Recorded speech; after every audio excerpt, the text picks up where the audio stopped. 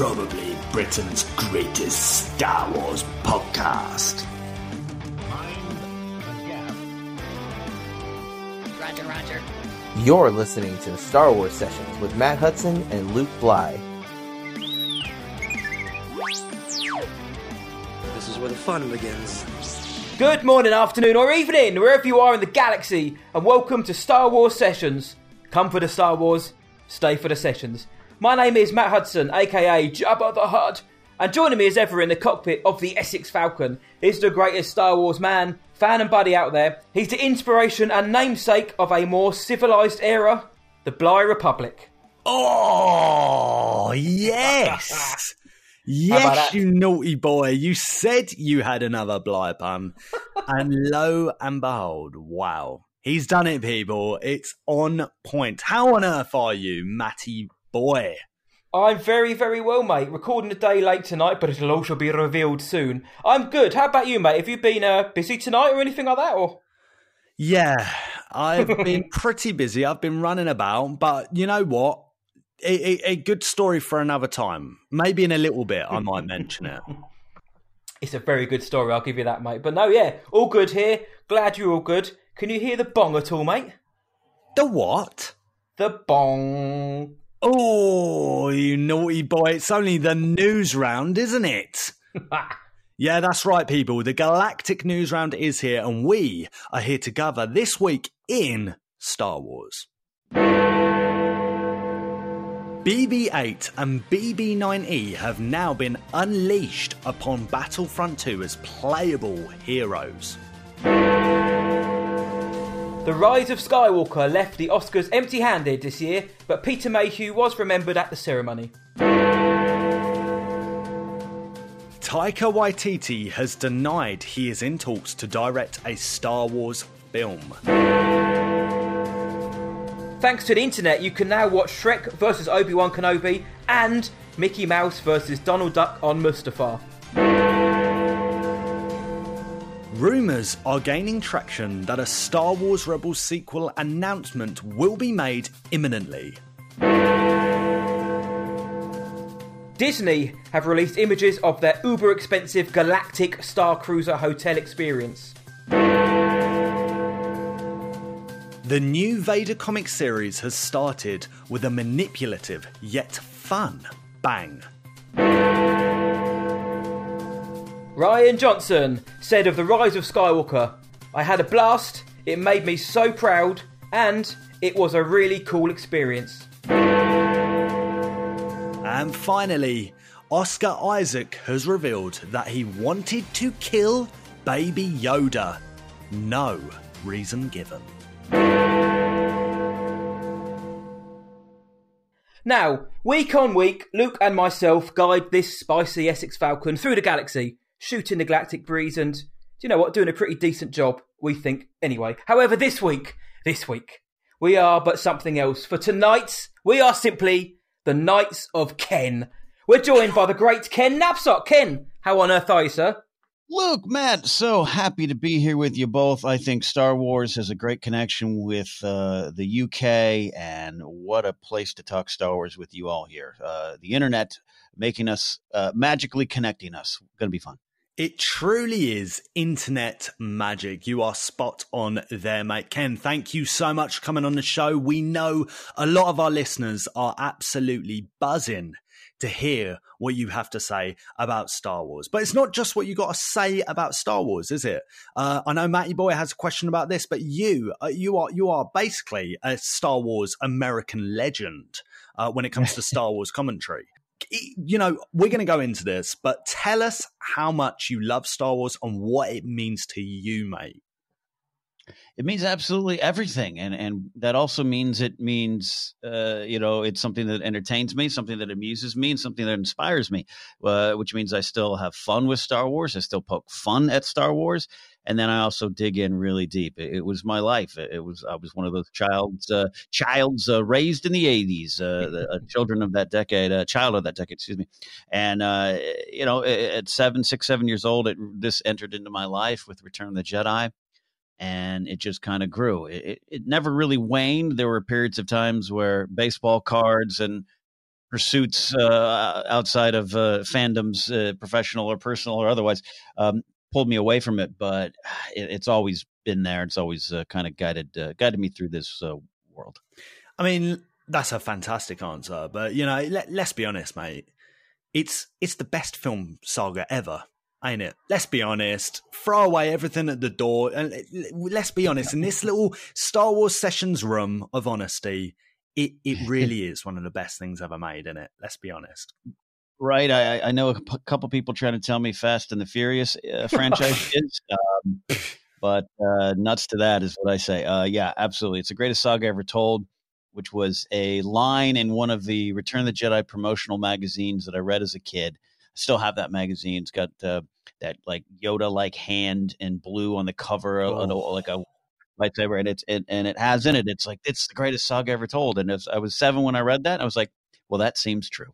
That's amazing. And what we've been noticing lately, and by the way, I love your little Fast and Furious hint there, because we've never seen Vin Diesel like slice down rebel fools in a corridor, have we? That's the truth. But the thing is, yet there is going to be a part 10, a Fast and Furious 10, part 1 and 2. So you never know. You never know. Yeah.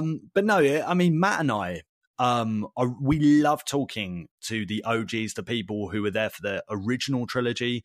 We were just recently around a friend's house. We watched the original 77 cut and we were talking to him. He remembers the original trilogy when they came out. Matt and I are prequelists. We grew up with the prequels. Nice. And now, we've got this new generation that we love talking to, the sequel generation. But yeah, I just cannot wait to talk Star Wars with you, get some of your perspective. Let's do it.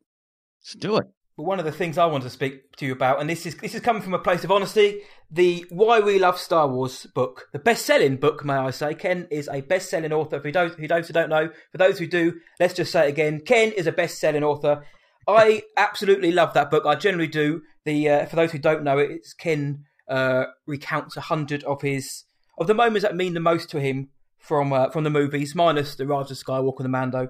I just wanted to know, because I've been listening to it again recently, what point did you go from thinking, right, I've got all of these memories in my head, I'm going to write them down. Actually, I'm also going to narrate them for an audiobook.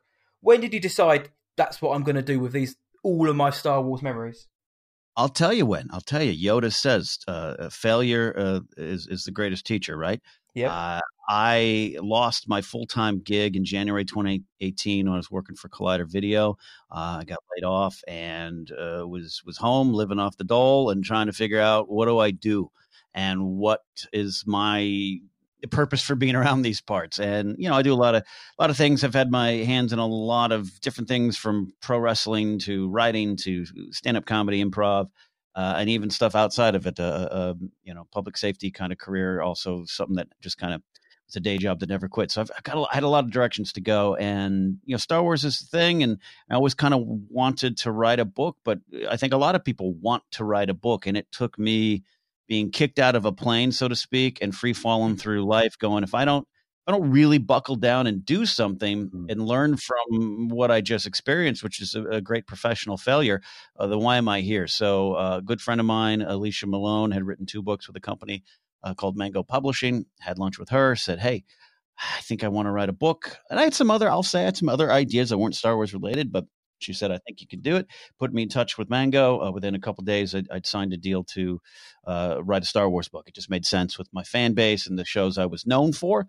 Obviously, you're going to leverage that business-wise. So that's where it came from, failure. And failure is a great motivator at times if you let it. That little green guy got it right. I love the descriptions you go into, and you can tell it's coming from a place of passion, not from a guy who just literally thought, I'll do this just because. You can tell how much each moment means to you. And one of my favourite ones was the story of, one of the happy ones of Alderaan being destroyed. And when you go into Brehar and Bale and their last moments, and obviously then going back to watch A New Hope after that and Rogue One at the same time, and just how you described it, and obviously how it brings a lump to your throat each time you read it. It was something else. And so hats off to you for that. And I also wanted to know, I know it's a bit early, a bit soon, it's only a few months, and we haven't even asked you what you thought about the film yet, but Any moments from the Rise of Skywalker, maybe, or the Mando, maybe creep in next for the next edition? I mean, I would love there to be a next edition. So hopefully, Mango Publishing we can talk about that. And that's how it worked. You mentioned like narrating the audiobook. I had to audition to get the book and do my own book, and unfortunately it worked out. But as far as future editions, yeah, absolutely. I mean, Rise of Skywalker had several moments that moved me to tears, inspired me, entertained me, made me laugh. And that's all the things that go into the book. As you know, if you've read it or listened to it, it's not just about the 100 best moments that science has proven. It is these little tiny things. And sometimes they're big, giant things, but sometimes it's a sound effect. Sometimes it's a memory from childhood being on the playground, pretending to be a Jedi or something like that. Yes. So there's a lot of that in Rise of Skywalker. There's some of those moments in Mandalorian for me as well. And, we got Clone Wars, Kenobi still delayed, but in the works. Cassian Andor, they're still getting that up. And that was part of. I get asked a lot about, hey, why not wait till after episode 9 for the book? And that was just when the book came about in my life. It was not a question of can we wait. It was like we got to do this now. And Star Wars, thankfully, will always go on. So I joked with my publisher, that just means the second edition's got to go. So, where we went. Well, the Force knew you'd be a best-selling author, so next edition, bring it on. That's it. That is it. And mate, the world is looking forward to the second chapter. But you're spot on. That it is these moments, and it's always up to the person.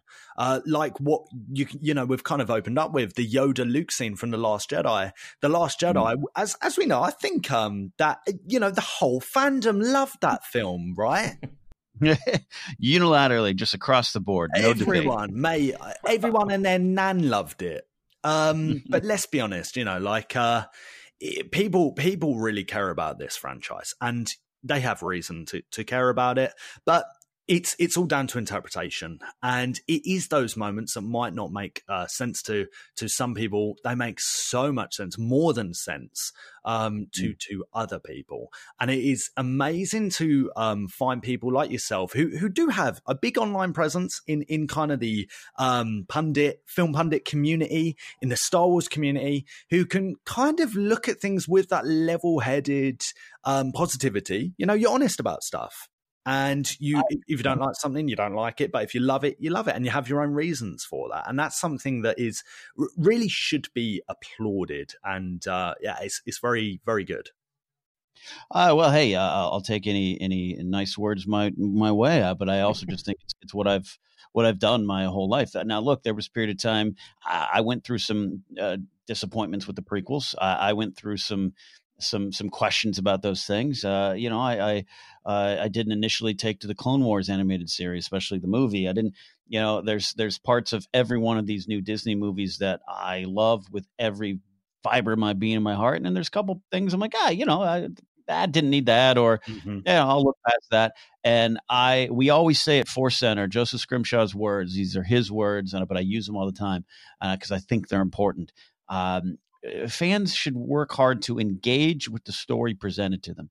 And we nowadays, in a lot of fandoms, it's not just Star Wars, have expectations. Everyone's got a podcast, and they should. Everyone should use their voice. That's not cynical. That's not me saying don't have a podcast. That's that's what we're doing. Yeah, but I mean, it's like sometimes we're all quick to rush to get our judgments out, or rush to get our 5 out of 7 star ratings out and everything. And then we second guess, and that's part of it, because I second guess George Lucas for sure. But then when you engage with what is presented to you by the creator, I think you'll find, especially in Star Wars, especially in Disney era Star Wars, you'll find the connections are there, the emotional themes and connections to what George created. And that's the barometer that you should test all these stories against, not your own expectations or, why did this happen? That's a plot hole. That's just exchange, go with what's there, and then celebrate. Reason at Force Center we always celebrate, or we're called positive, which is a great thing to be called positive, but sometimes I think that's used to write us off. We study this. We broadcast 6 hours a week. I wrote a 400-page book. We study this down to the lines, down to the moments, and we choose to look at things even when you have problems with some things or questions. I love that Palpatine came back. I don't necessarily connect right away to how they explained it, but that's okay. You choose to engage with what's there for you, and then you'll find the answers and you'll find the joy. And then don't focus on the things you hate. And that's hard for everyone in this world. That's not just fandom. That's just life. Bad stuff's easier to believe, and it's easier to focus on hate. Yeah, that's so true, and that's very Luke Cagean. We're pretty positive people at the same time, aren't we? We too had issue with the Palpatine reveal, but we've also come out on many of our reviews and actually said when Ian McDiarmid is up on screen hamming up like a deli counter, there is nothing better in the world in that moment than seeing Ian on the big screen. Whether or not his comeback was explained well or at all is irrelevant when you see Ian on screen having so much fun. And I loved Ian McDiarmid and Palpatine in this film, though I didn't particularly enjoy how they brought him back or didn't. But at the same time, as to your point, Ken, it is a case of should we be so hung up on that actually the Rise of Skywalker really was terrible. It didn't live up to my expectations. No, we shouldn't think like that. We should enjoy what we enjoy, and if you didn't like something, move on. And maybe in that sense, I might end up writing a 400-page book, but I certainly like to. But no, I agree. And there is a lot of that around, especially online, a bit of discourse. But I do think sometimes it is a case of having a little Baby Yoda, have a little sip of the tea, and just calm it. Yeah. Go ahead. I was just one of the things Star Wars, one of the Star Wars traditions that George himself started is you're going to have this movie that's going to present a bunch of characters and have this world that's lived in and this history is in the world. And that doesn't mean there's always going to be the answer right then and there. And because Star Wars becomes this sprawling story, so there's stories still yet to be told. How Palpatine comes back, why he comes back, that's an answer we still might get, even though we didn't get it necessarily in the movie. I always joke, like, watching the movie, I was like, okay, he came back and he explains why. Dark arts, totally, I'm on board for this. I don't need any more than that. But where does he get these ships? Where does he get the Sith people? And then I'm laughing to myself in the theater because one of my favorite jokes is in Revenge of the Sith. Literally overnight, Palpatine goes from the Republic to the Empire, and the next day, everyone's in new uniforms. So that means at some point, Chief Palpatine was like, "Bring in the tailors. I need to design some new uniforms." Star Wars doesn't answer those kind of questions. It's kind of tradition, and we get to create our own headcanon, or eventually a novel, a book, something will come out. And so that's one of the things I thought Rise of Skywalker sometimes got hit over the head for, which I understand, but also it's like, hey, have fun. The story gets to go on in some way or another, and we'll get those answers. And I've been saying to a lot of friends, because I've even had work colleagues come up to me. They're not mega Star Wars fans or anything like that. I don't know what's wrong with them, to be honest. But they come up to me and they say, like, "Oh, Luke, yeah, saw the new Star Wars. It was great fun. But how did the old guy come back again? Like, the Emperor guy?" I'm just staring at them and I'm like, yeah, I don't know. We're not sure yet, but we're having fun. We're having fun. But despite all these things, and we can sit here and talk about this for hours about the Emperor being back, and I'm pretty convinced it's going to be answered in a Disney Plus format. That's my idea, because The Mandalorian is killing it anyway. But I think there's more room to breathe in that sort of format. And dare I say, I'm starting to think Star Wars might, for the future, suit that format a little better than the films. And I know George Lucas was always keen on that, as we know, especially since in that Underworld footage.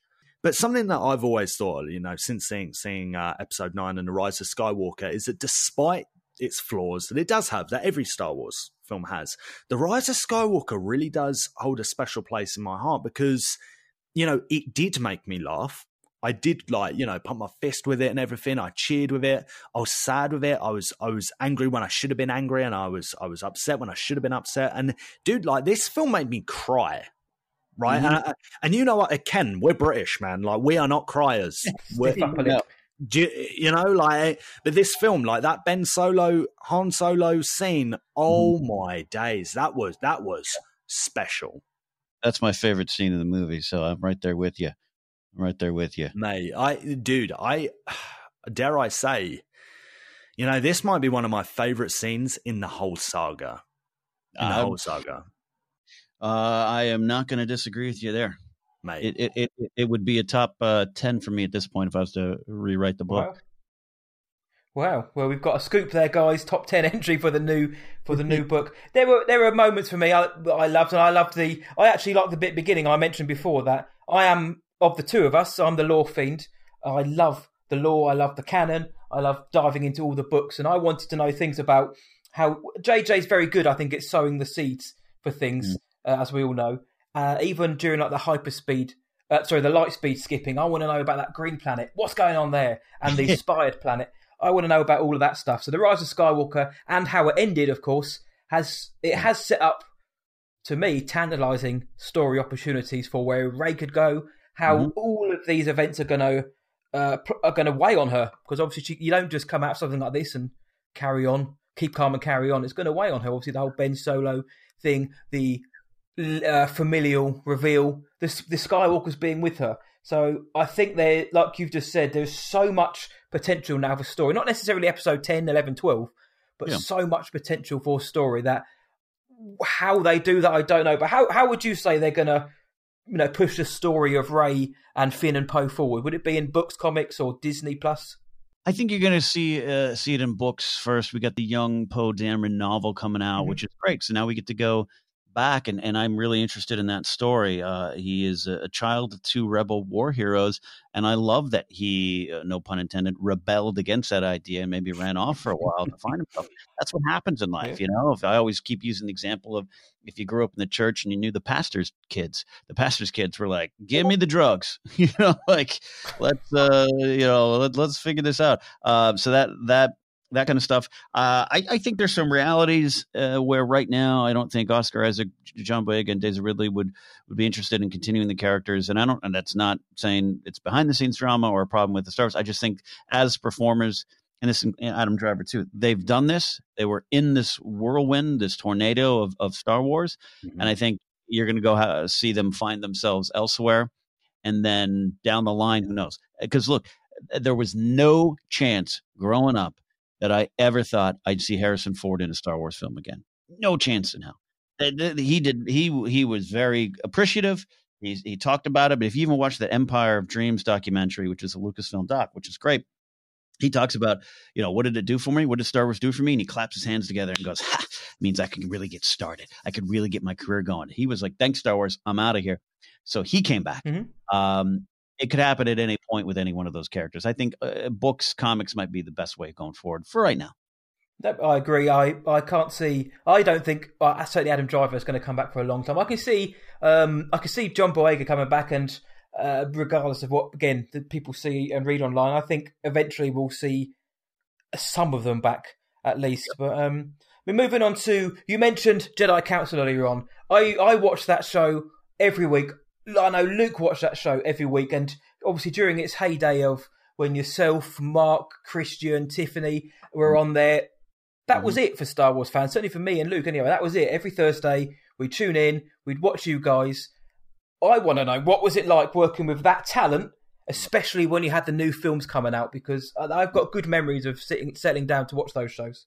It was always great. It was always fun. It was weird to be doing it. Let's be honest. Like, when digital media exploded, it was suddenly like, oh wait, like the things I loved as a child, as a young adult, that I still love now have some kind of weight and currency. That's great. Let's do it. I had, the first shot out of the gate. Well, actually, the first shot was on a show called Far, Far Away, which was originally Tiffany Smith's, and then Christian came on board, and Harloff and Tiffany did that show, and I would come on there as guests, and that was kind of crazy. It was like, wow, we're talking Star Wars, and people are listening.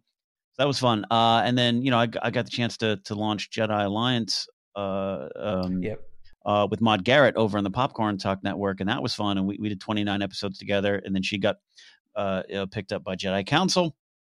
And so to finally get on the council set, it was always fun. But you're insulated. You're on the set. You're in a studio in Burbank, just talking for 45 minutes, having fun to an hour or whatever it is.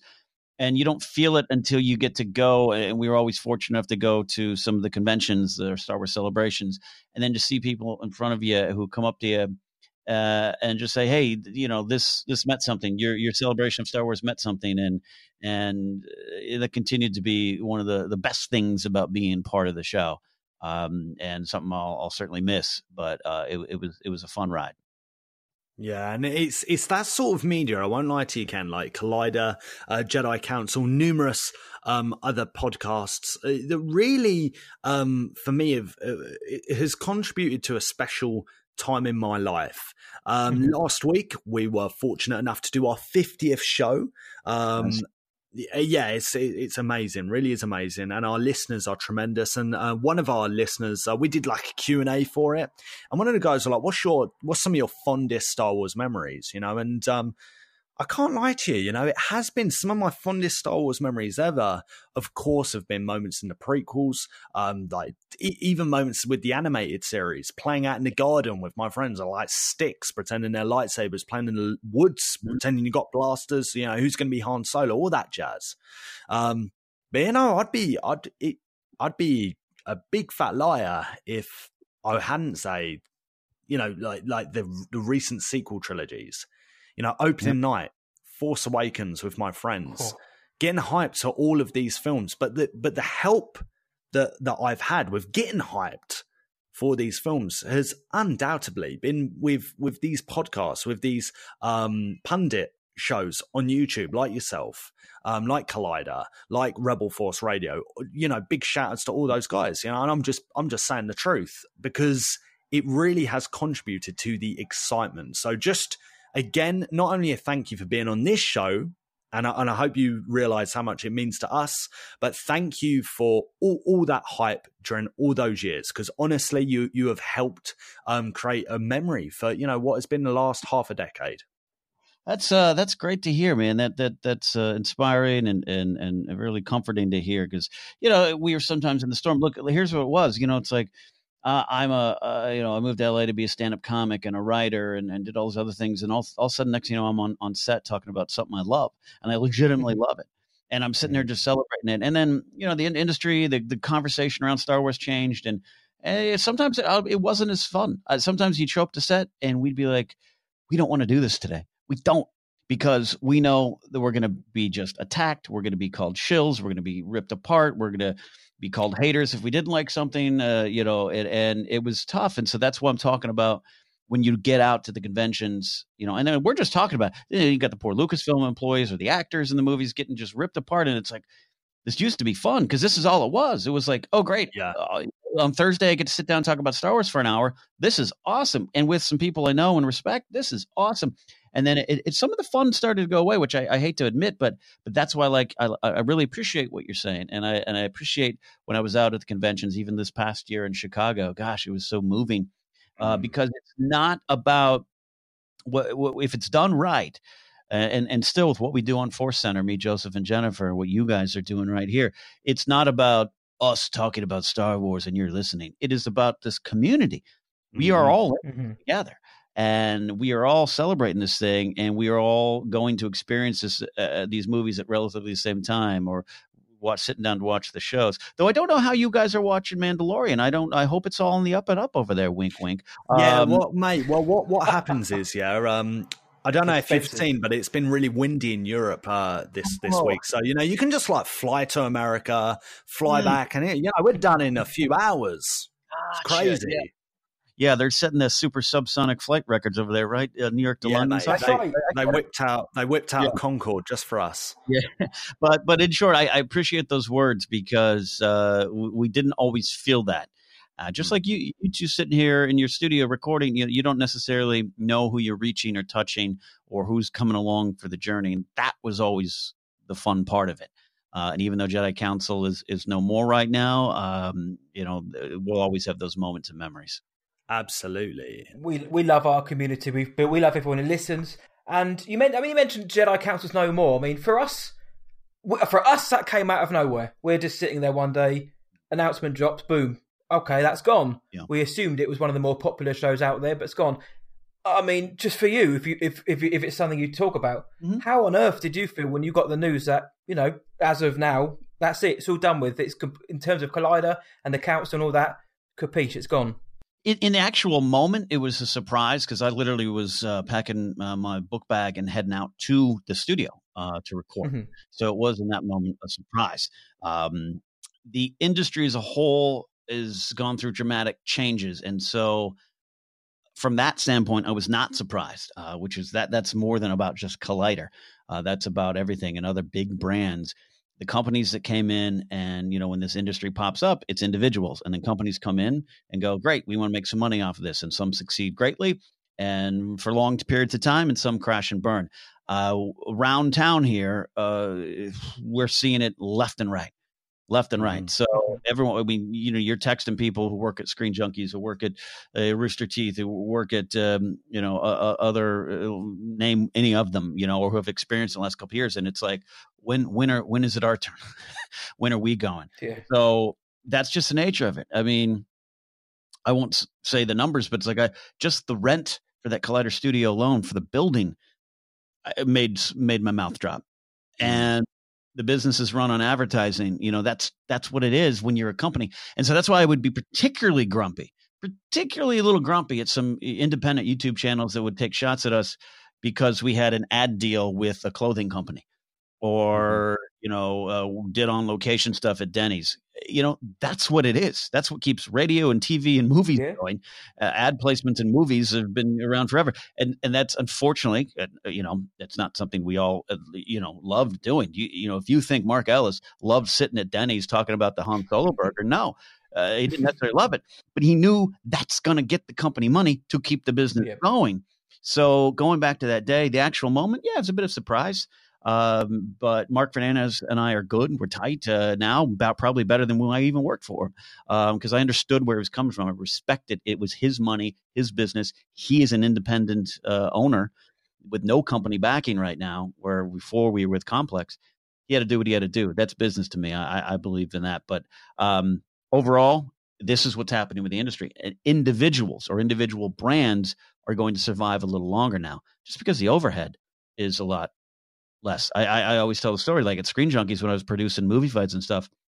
When the show ended, the TriCaster operator JT, the great JT, would take the file, download it. The cameraman and I would shut down the studio. He'd go into an assistant editor's office, give him the file. The assistant editor would pull some elements and send it to the editor. The editor would fix it and upload it to the website, to YouTube. And then the content manager would come in and make sure all the metadata is correct, get it published. And then the marketing guy would make sure that that published video was put out to the world. That's 5 or 6 people on payroll to make one. Lots of heads. A guy or a girl in their rooms doesn't have that. So that's why the industry is changing dramatically. It's going to continue to evolve, as it should. And why I understand, I say all this, it's not some business class thing here. I'm no expert. But I say all this to say I walked away from the Collider Jedi Council experience.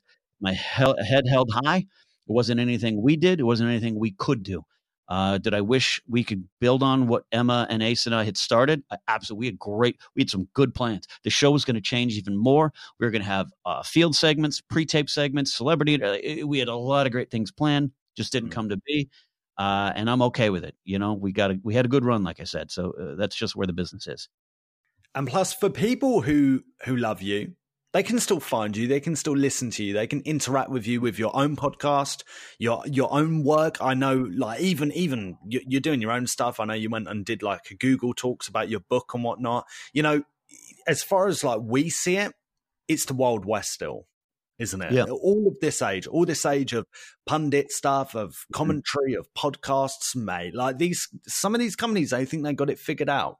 It ain't figured out, the truth be told is like, we're proof of that. We're proof that actually Matt and I don't know, in our last show, we explained like how Matt and I met. We met on a forum, a Star Wars forum, because, Star Wars is life. And it turned out we worked a few feet away from each other.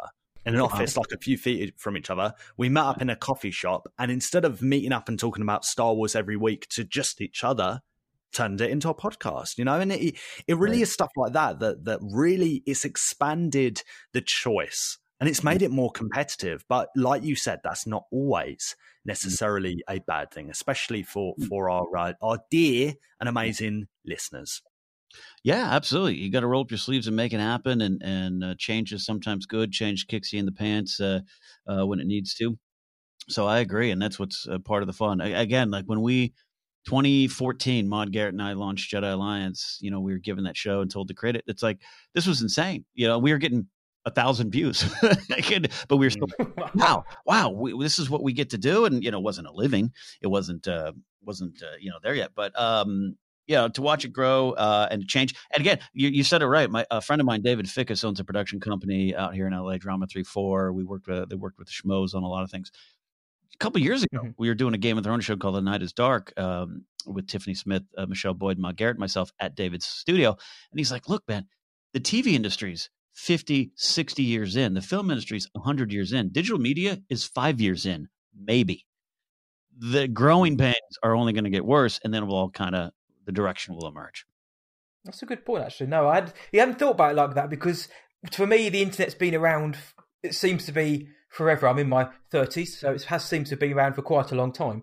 But obviously, like the rise of YouTube for how it is now, because I remember YouTube when it was just a guy going to the zoo, and it's like, wow, guy's in the zoo and he's filming it. Obviously now it's, people make a living out of this. It's great. So for you, because I know you've got the Force Center podcast with Joseph and Jennifer, which if anyone hasn't heard, do go and check it out and do yourselves a favour. Obviously, you're a best-selling author. Let's mention that again. But what's coming up for you? What can we expect to see you in coming up, or any exciting projects in the on the DL? Yeah, no, I other than my own stuff, which has been fun. I produce it here in my home studio. So we got Force Center with Joseph Scrimshaw, Jennifer Landa, and that's been going strong. And for those who aren't familiar with it, it is a deep dive. It is. We do not slide on the surface of Star Wars. Sometimes we have real silly fun. But, yesterday we did almost 2 hours on Justice for the Jedi Order in the sequel trilogy, comparing it to what we learned about them in the original trilogy, what we thought about them, what we learned about them in the prequels. We go deep, and there's no secret that's not necessarily for everyone. It's not a quick Monday morning walk type of a show.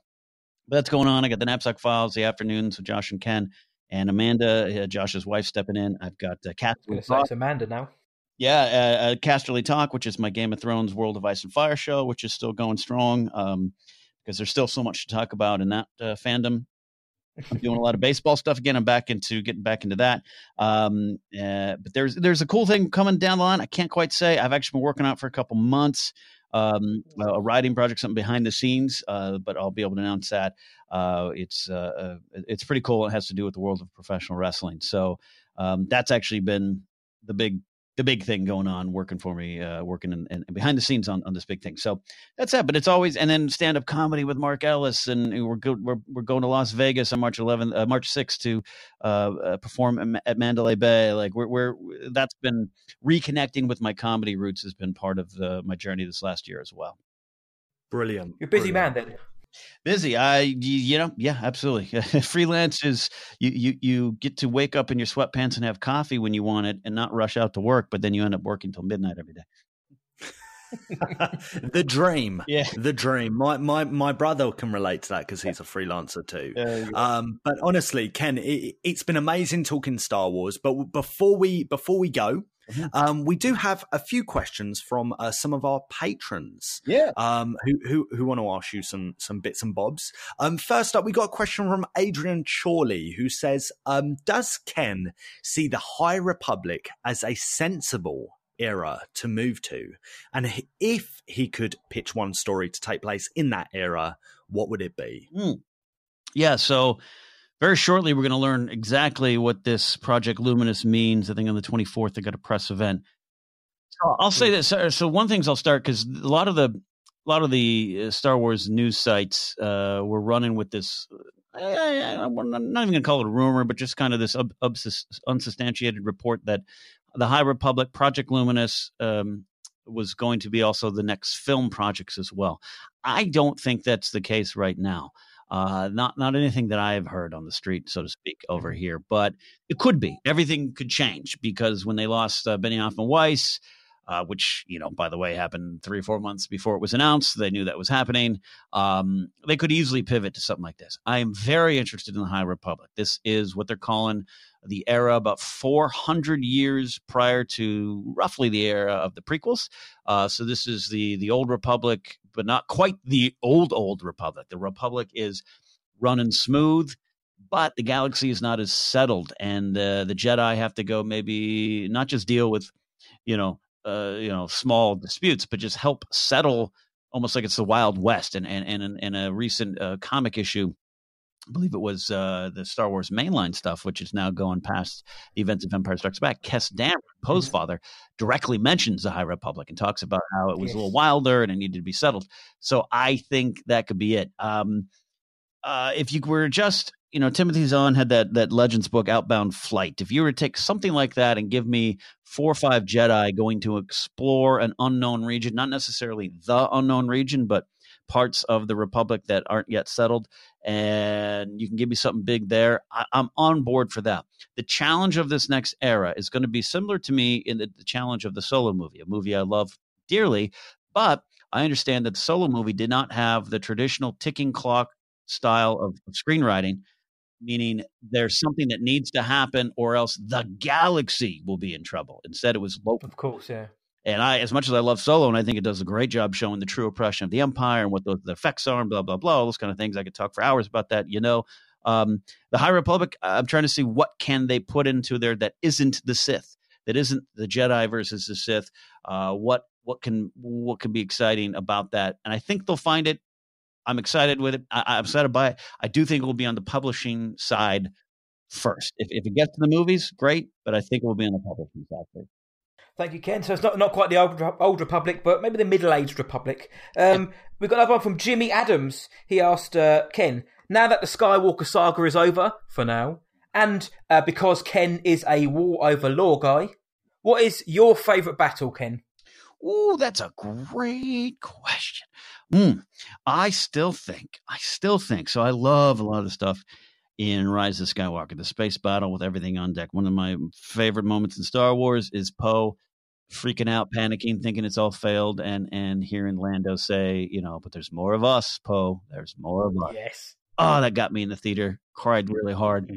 Really great. Loved it from Lando. That said, I still think, I grew up Return of the Jedi. 3 battles. You got the Death Star. You got the ground the ground troops, and then you even got Luke and Vader, which is my favorite sequence in Star Wars. But I got to tell you, Hoth. I still go back to Hoth because that one set the standard for a lot of Star Wars moments to come, and some of those moments may surpass Hoth, but Hoth still got there first. So Crate had some great things where literally the walkers are marching in Veers formation, a callback to Empire. Rogue One, some of the great scenes that AT-AT coming out of the fog and Baze Malbus sees it. That's very reminiscent of Empire and the rebel officer looking through the binoculars and seeing the foot come down. So I still go to Hoth as my favorite Star Wars battle.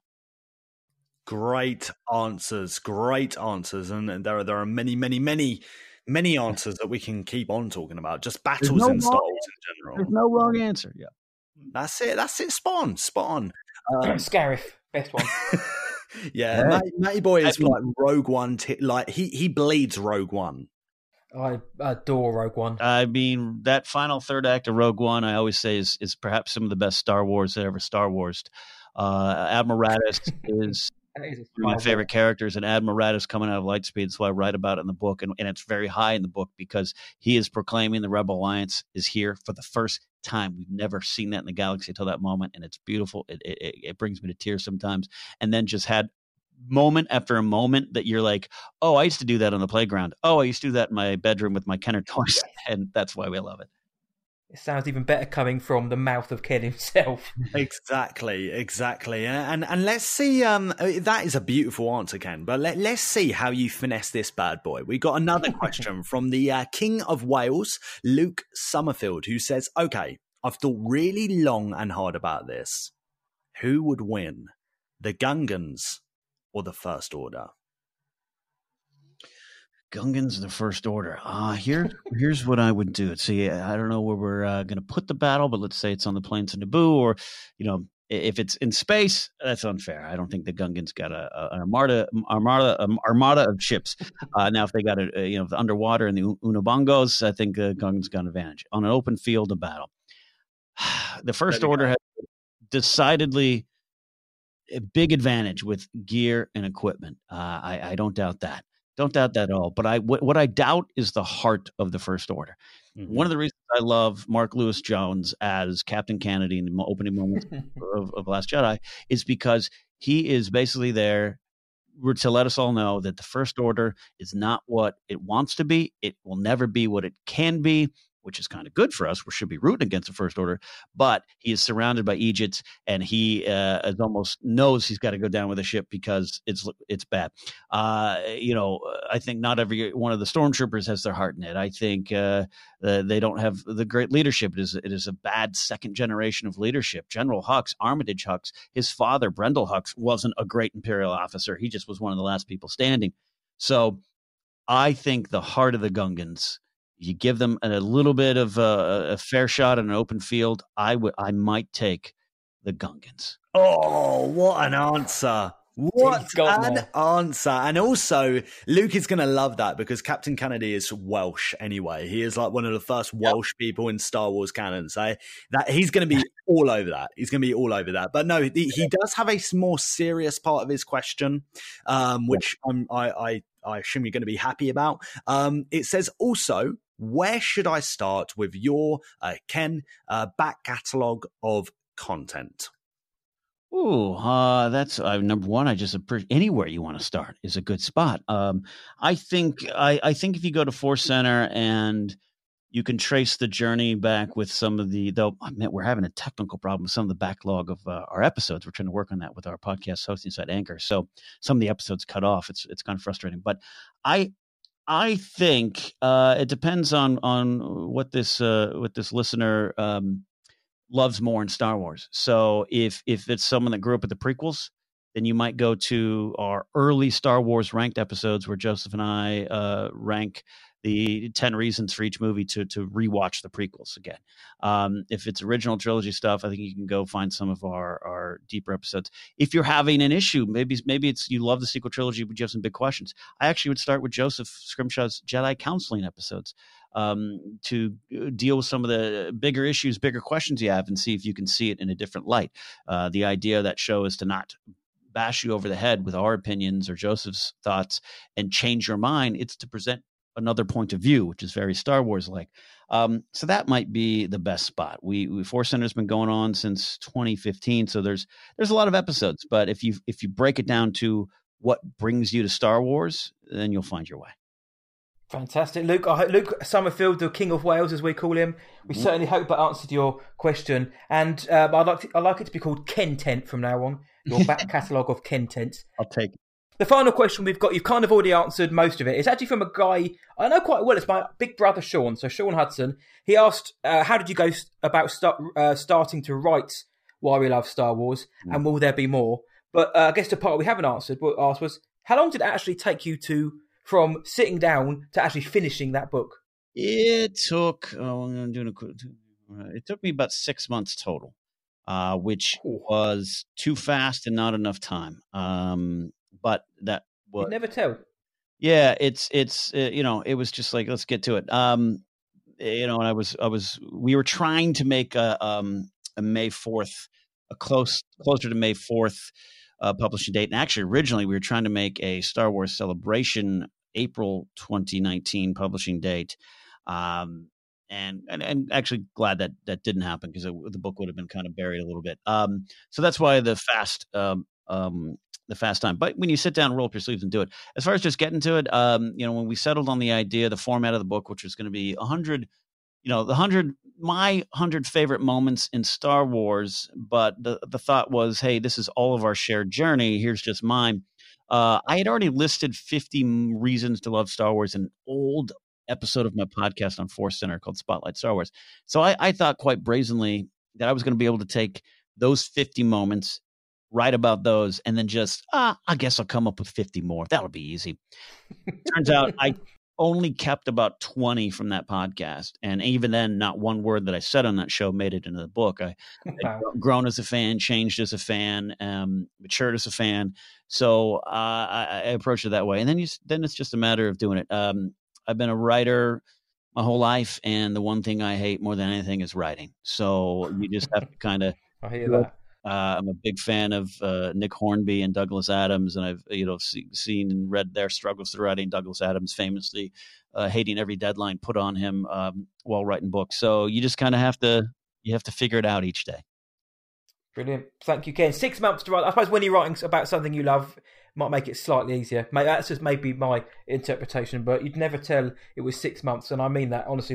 The detail and love that's poured into that, especially when you listen to the audiobook, it covers out in every single section. So thank you for answering those, Ken. Thank you. Questions. Ken, thank you so much for coming on the show, for talking with us. Honestly, I have been looking forward to this for days now, because really, I honestly do respect you, and I love your opinions. I know Matt does. But honestly, you couldn't make up tonight. Because basically we record usually after work and whatnot. So we've done our work days here in the UK. Obviously, we're a few hours, we're many hours ahead of you guys over in California. And I've come home, right? I turn my NAF PC on. It's a Windows PC. I turn it on. What happens? Updates. Yeah. And I'm freaking out. I'm like, oh no, oh my days. I'm getting the messages coming through. Mate, I'm like, Matt, what? You could not make this up. And my PC is painfully slow. I'm waiting for it to update. I'm like, do you know what? Don't worry about it. I have dinner. My missus has cooked me up some fine Jamaican jerk chicken. I have that. I come back. My PC's only 18% updated. I start freaking out, Ken. I start freaking out. Do you know what I do, mate? Do you know what I do? Have a guess. Go out and buy a new computer. Close enough. I jump in the motor. I drive to my office. It's proper creepy. It's nighttime. It's dark, and I go through the back way to the office to get my laptop from my desk, and I bring it back over here. And within minutes of you getting onto this fine podcast, mate, I'm online. So honestly, it could have never happened, but I am so happy this all worked out. Thank you so much for being on Star Wars Sessions, mate. My pleasure. Thank you both for having me on to talk, share my opinions. Love the questions from your listeners, and keep doing what you're doing over there. Thank you, Ken. And got to say, we'd absolutely love to get you back on in the future as well. So thank you for giving up your time. And I know that the listeners appreciate it as well. So Ken, have a good day. And we cannot wait to hear what you do next in the Star Wars world and for your next project, which we're going to hopefully hear about soon. Absolutely. Thank you. And the Force will be with you both always. Hi, this is Jamie Stangroom. You're listening to the Star Wars Session podcast, probably Britain's greatest Star Wars podcast. What a man Ken is. I hope you guys agree that the beard that is feared was a wonderful guest. We enjoyed talking to him. We cannot wait to get him on again. But for now, I fancy a little drink, mate. Oh, mate, me too. What about that naughty little cantina? Or shall I say, bit about buntina over there? Flex those muscles, mate. Well, if you guys could see what I'm seeing, you'd be in heaven right now. So we've just had Ken on, as you've just heard, and seeing as his book about his favourite moments from the franchise is a best-selling beast, we asked you guys, the greatest listeners in the galaxy, what your favourite moments from Star Wars were.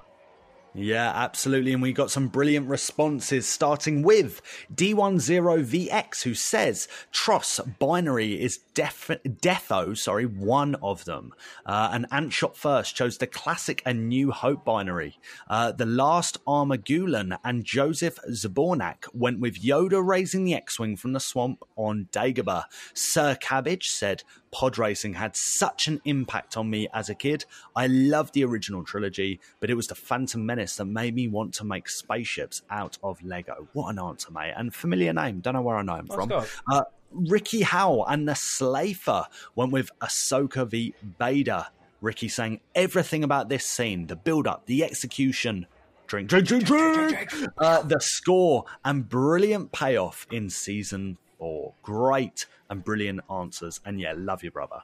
James King, Sir Caboot. What a top man. Speaking of which, you mother son, a.k.a. Nick, he said Darth Vader's death scene, Rey catching the lightsaber on Starkiller Base when that music hits. Mr. J86 also chose that moment. Obi-Wan once thought as you do from Return of the Jedi and the Old Republic cinematic trailers. John Thozeski chose It's a Trap, worst impression ever. Cuddy Brick simply said, I honestly don't even think I can pick one. And the main man, Mr. Caravan, Matthew Pavley, I mean that in the nicest way, you'll know why soon. He went with Hoth. Still remember watching that amazing battle as a young kid for a sci-fi film. It felt so real, and Ken's just touched on that one. Thanks, guys. Yeah, what gangsters. Up next, we got Kelly Hostin's choice with Goodbye Kanan. Rebels felt so mature at that point. It had its own journey, which was wonderful. Brilliant answer. Flying the Wall podcast from Down Under said in Return of the Jedi, when Vader watches his son getting his butt kicked and then picks up Palps and chucks him down the side, that moment still brings a lump to my throat to this very day. And then Knights of Glen, awesome name, said the entire Quinlan Vos story arc, which side was he truly on? Had me second-guessing myself till the very end. Awesome answers. Yeah, Malin181 said Yoda's monologue in The Last Jedi is that moment for me. I hear that. Safik saw The Rise of Skywalker chose Rey, Finn and Poe's reunion on Adrian Kloss at the end of Tross. And Dan's on Fandoms chose Ahsoka and her I am no Jedi quote. Jake Owens, he went with Luke Skywalker brushing off the First Order's Walker attack on crates. Nice. Up next, we've got Jeremy Camp, who chose Luke facing down the First Order. Up next, we've got Anthony Goodman, who went with everything surrounding Luke on Crate, leading up to the binary scene on Acto.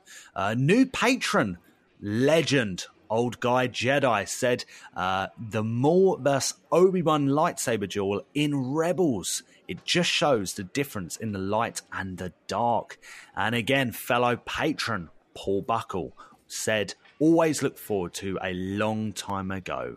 Text on screen. Brilliant answer. Local boy, huh? Martin Mead. He went with the big Vader reveal in The Empire Strikes Back. OT Nix said, Force Ghost Luke finally lifting the X-Wing out of the water for Rey. Hearing Yoda's theme swell got me all choked up, emotional and teary-eyed. Seth Reborn went with, I love you, and I know. And Jay Dwyer gave us, gotta be the cantina scene for me. Everything about it is great. Now, with added McClunky. McClunky. Sacred Something by Kara said, in Return of the Jedi, when Leia asked Luke, what is it? And he says, ask me again sometime. Brock Bellinger shared a great photo of himself with Ian McDermott, saying he recited the line, it's not a story the Jedi would tell you. After I said the previous line in his voice. What a ledge. What a ledge. What a king. And finally, Darth Dildo the Y. He couldn't choose, so he went with, in Order 66, the montage, Obi-Wan versus Anakin, Ahsoka leaving the council, Kanan sacrificing himself, the Jedi Fallen Order 66 scene, the greatest teacher failure is, again, Ken just mentioned that, Moff Panaka finding out Leia is Padme's daughter, I Am All the Jedi by Rey. He said it's a powerful for him and his life, but also summarises the entire saga so perfectly. All the pain the galaxy has felt. We stand with Rey and choose to light with her. We heal the galaxy. Darth, you're damn right we do. And there were so many more that you guys sent in that if we had gone through them all, we would be here all night, which wouldn't necessarily be a bad thing. But thank you for everybody who sent all of those in, guys. And we haven't got any Patreon questions this week, but we do have a new Patreon, as we've just mentioned. Jimmy Adams, what a legend. He's joined at the high ground tier. So, mate, thank you so much for joining us and supporting us like that. And we hope you enjoy the content you give us. Luke, where can the world find that content? They can find it at www.patreon.com/Star Wars Sessions. For less than a cup of coffee, you can support and be friends with your favourite Star Wars podcast from Britain. I mean, best deal ever, right?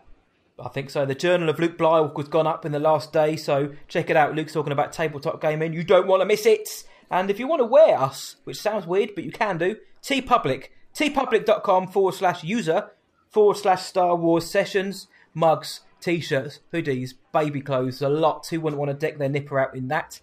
Yeah, check it out. We've got a sale coming on, I say we. TeePublic have got a 35% off sale coming in the next week, so keep your eyes peeled for all that. And thank you for those who have already bought some of that swag. Honestly, it means the world to us. So, Luke, what do you think about someone wearing our logo in another country? Mate, it is the best thing in the world, but there's only one word that comes to my mind. Go on. Spicy. And speaking of the best thing in the world, speaking of spicy, that links us in perfectly. This guy's a pro. To the man with the golden tones from the other side of the Atlantic. It's Curtis Smith with a brand new poem. We're debuting it tonight for you. Nobody's ever heard it before. Curtis has. It's called Round and Round. Here it is. round and round. A ball droid's designed for floors smooth and even, but Poe seems to behave like some sort of heathen. Visiting every planet with rock, swamp, or sand, his choice is so random I don't understand. I only want movement just like Boba Fett's.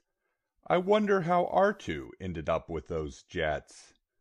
Without me around, Poe's life would be void, and the galaxy's best pilot needs its #1 droid. Poe's special to me because he can comprehend. You don't need a heartbeat to be someone's best friend. Find me on Twitter at Star Wars Poet, on Instagram and Facebook at Star Wars Poetry, always Star Wars, always poetry, always original work, posting daily. And now join me on a new adventure as I recount the entire Star Wars saga in the form of haiku. There he is, brand new for you. Curtis spoils us. Thank you, mate, for letting us share that before you do yourself. Very good. And of course, Curtis, a man who doesn't turn the lights off, he turns the darkness on. These are getting better and better, man. Oh, always Curtis, always a spicy naughty legend. Sam Smith, design manager at Hasbro for Star Wars products, and you're listening to Star Wars Session, quite possibly the greatest Star Wars show in all of Britain.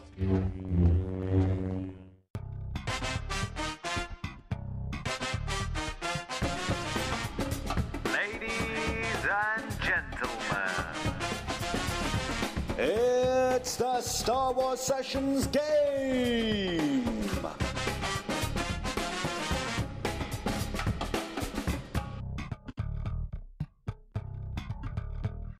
How about that music, people? That cheeky intro, going to be hearing that in your ears every week, eh? That guy's voice was something else.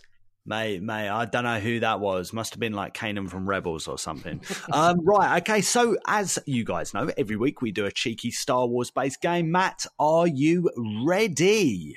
I was born ready for this. So this week, mate, I am doing really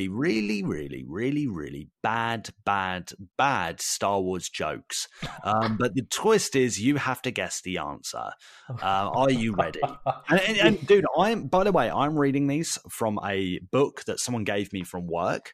They got it for their partner, I think, and their partner ain't a Star Wars fan. I mean, crazy, right? But yeah, basically they were clearing out their house and she gave it to me. So thank you, Vicky. Nice one. Right, okay, so are you ready? Are you ready? I like how you're not taking any responsibility for the bad jokes. Mate, I mean, dude, some of these I don't even get. Like I don't even get. Are you ready? Go for it. I'm starting on this one because I want to see if you get it. Okay, but let's see. What do you call a Wookiee with a lightsaber? A problem? Sir. I don't get it. Am I mental? I don't get it. I guess it's if I saw one coming towards me, I'd be like, I don't know. I suppose you'd say, please don't do that, sir. But would you? You wouldn't just say, I don't get it. Well, sir. Vicky, you've hit a purple patch for the sessions. This is seriously. I don't get this one. I don't know if I'm being thick. Like seriously, I get it, but it doesn't work. Is it something to do with the lightsaber? I don't know. Okay, are you ready for the next one, bro? I think so. Yeah. If these are jokes, maybe this isn't a joke. Maybe this is just something like this, like a counterfeit Star Wars book, and it was like written in a different language or something. It's been translated wrong. Translated. You never know, bro. You never know. Okay, so up next we got, where did Han Solo leave the Millennium Falcon? This is I can't even begin to imagine. Where did he leave the Falcon? I'm gonna have to take one answer, minimum. Next to the Wookiee with a lightsaber. Sir. Yeah, shouting, sir! No, this one's a bit better. It says, at a parking meteor. Okay. I see where we're going with these now. That's a bit more of an Americanism, isn't it? Parking meteor. Okay, I get it. Okay, I like that one. Like a parking meter. Meteor. Okay, so I get that one. I get that. It's better than sir. I still don't know that one. I don't know what I'm doing here. Right, up next. What do you call a Jawa on an iceberg? Lost? Yes. Is that right? Yes. How do you know that? Again, like the absurdity of the last two.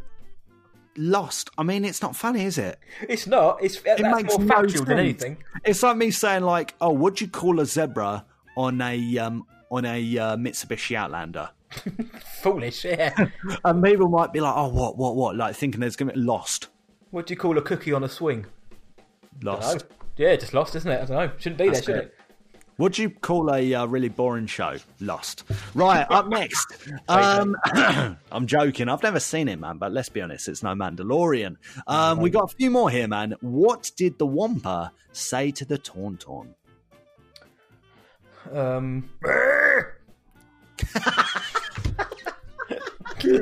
Yeah, sound. No, that's not the answer. It says this one's a little bit better. These are proper like penguin joke things. It says, well, it's been nice knowing you. Oh. I feel there was a part of the joke missing there. Had it said, what did the Wampa say whilst he was eating the Tauntaun? It's not good, is it? It's not good. Right, up next. Two more. Well, I've got to get one more out of these two. You got it, mate. You got it. Did you hear about the queues at the Jawa hospital? I won't lie to you. This one's flipping genius. Genie. Good guess. I have no idea about the queues at the Jawa hospital. You have to be a little patient. Oh. I like that one. I like that one. That's not bad, is it? You can tell they've just hired a bunch. These are just like copy paste jokes, and they've just like pasted Star Wars stuff on them. Just really poorly twisted them to be Star Wars-y. Exactly. Right, are you ready for your final question? I've got to get one. I've got one, so I'm happy, but gotta get this one. Yeah, you're killing it. I wouldn't got any of these. I'd be like out of the room by now. I'd be gone. I'll be opening a tinny right now. Okay, last one, mate. Last one. It says, what do you call a spaceship with a broken air conditioner? Spaceship with a broken air conditioner.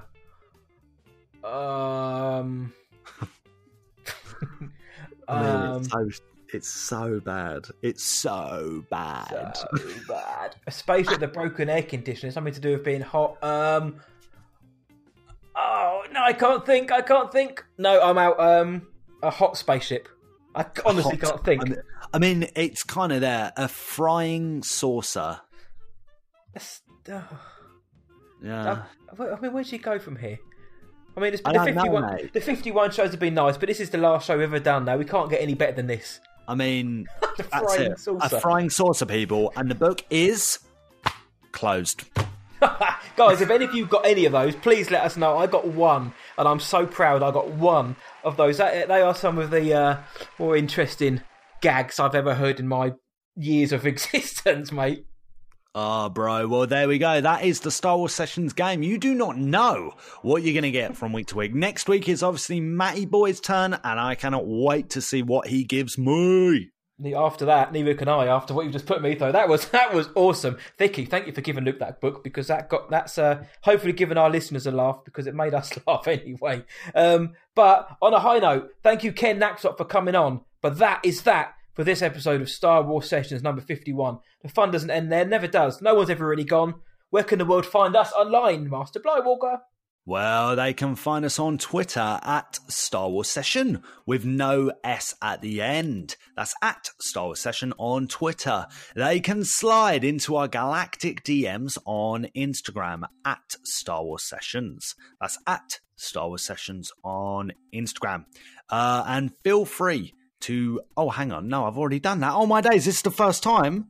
Is this the first time I've actually, mugged up the ending? I don't know. I'm going to carry on. Yeah, go for it, mate. Flipping, I'm going to carry on.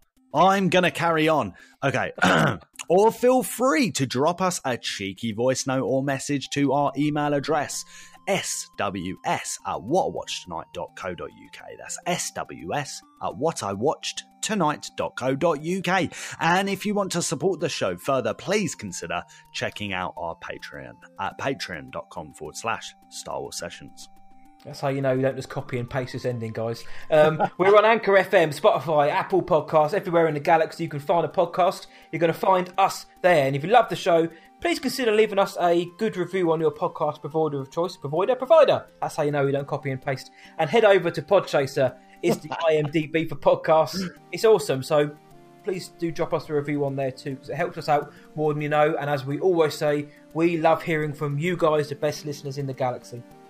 And please tell all your Star Wars friends about us. Please tell your mum, tell your dad, tell your mates, tell your cats, tell your manager, tell your Ewok, tell your cousin. The more the merrier. The Kessel spicier. Dub. Tell Sir, the angry Wookiee as well. Tell him this is the podcast you're looking for. So until next time, from me, see ya. And from Luke, may the frying saucer be with you always. Luke. Dab.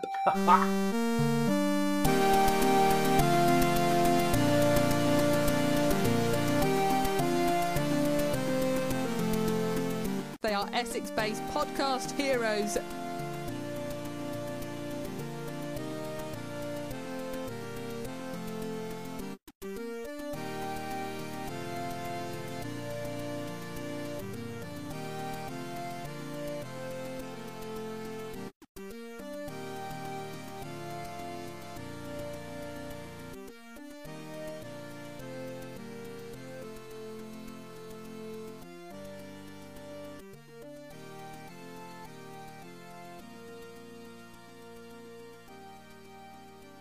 But I might be the only person in the whole galaxy who knows what you really are.